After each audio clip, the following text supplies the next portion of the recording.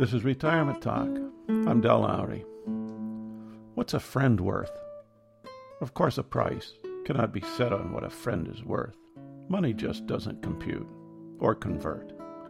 Even Republicans and Democrats could probably agree on this one.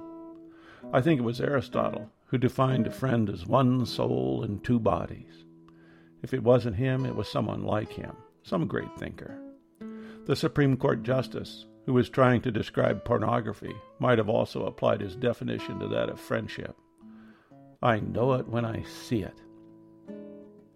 One thing about friends, in today's frenetic world, they have a way of moving on. Either they do or we do.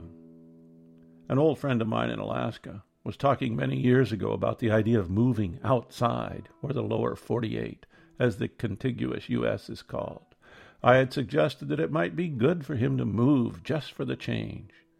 He quickly straightened me out with the statement that he didn't have to move to have change.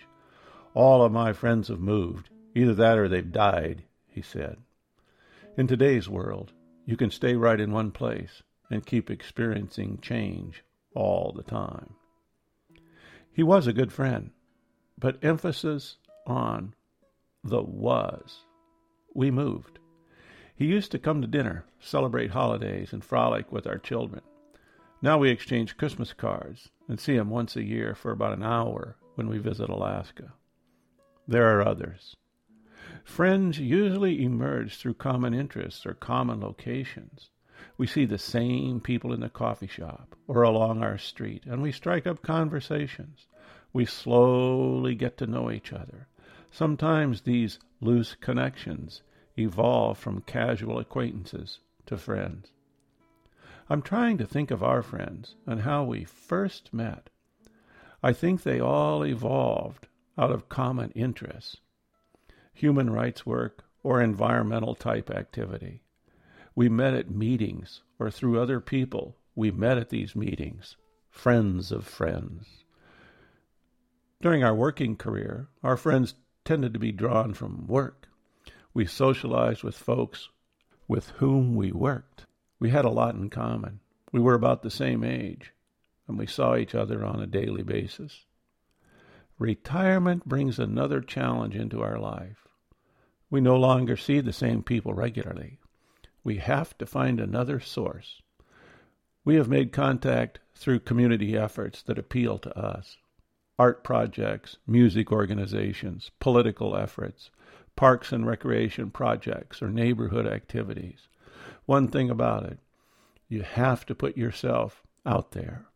You can't sit at home and watch TV and yet bemoan the fact that you're short on friends. Sometimes a friend from the past pops into our lives with a phone call, a Christmas card, or a Facebook request.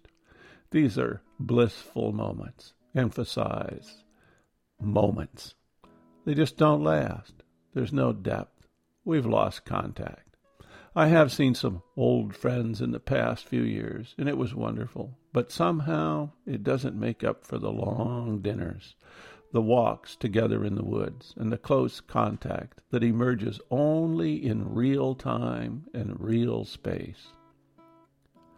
Friendship requires duration rather than intensity. Some philosopher said that. They went on, "He who has many friends has no friends." I know that Facebook calls our contacts friends, but of course they are really just acquaintances. Or I suppose they could be called friends in the loosest sense of the word.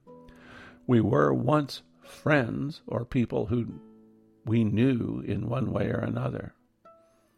Don't get me wrong, I like Facebook. I like reconnecting with people from the past. I'm not sure I have made any new friends. It just seems like a devaluation of the word friend to me. Many years ago, a friend of mine gave me a bottle of wine. "It is really good wine," he said, and then added, "If you open it when you have a good friend over, it will be all the better." How true. This is Retirement Talk. If you have questions, comments, or suggestions, contact Del at retirementtalk.org.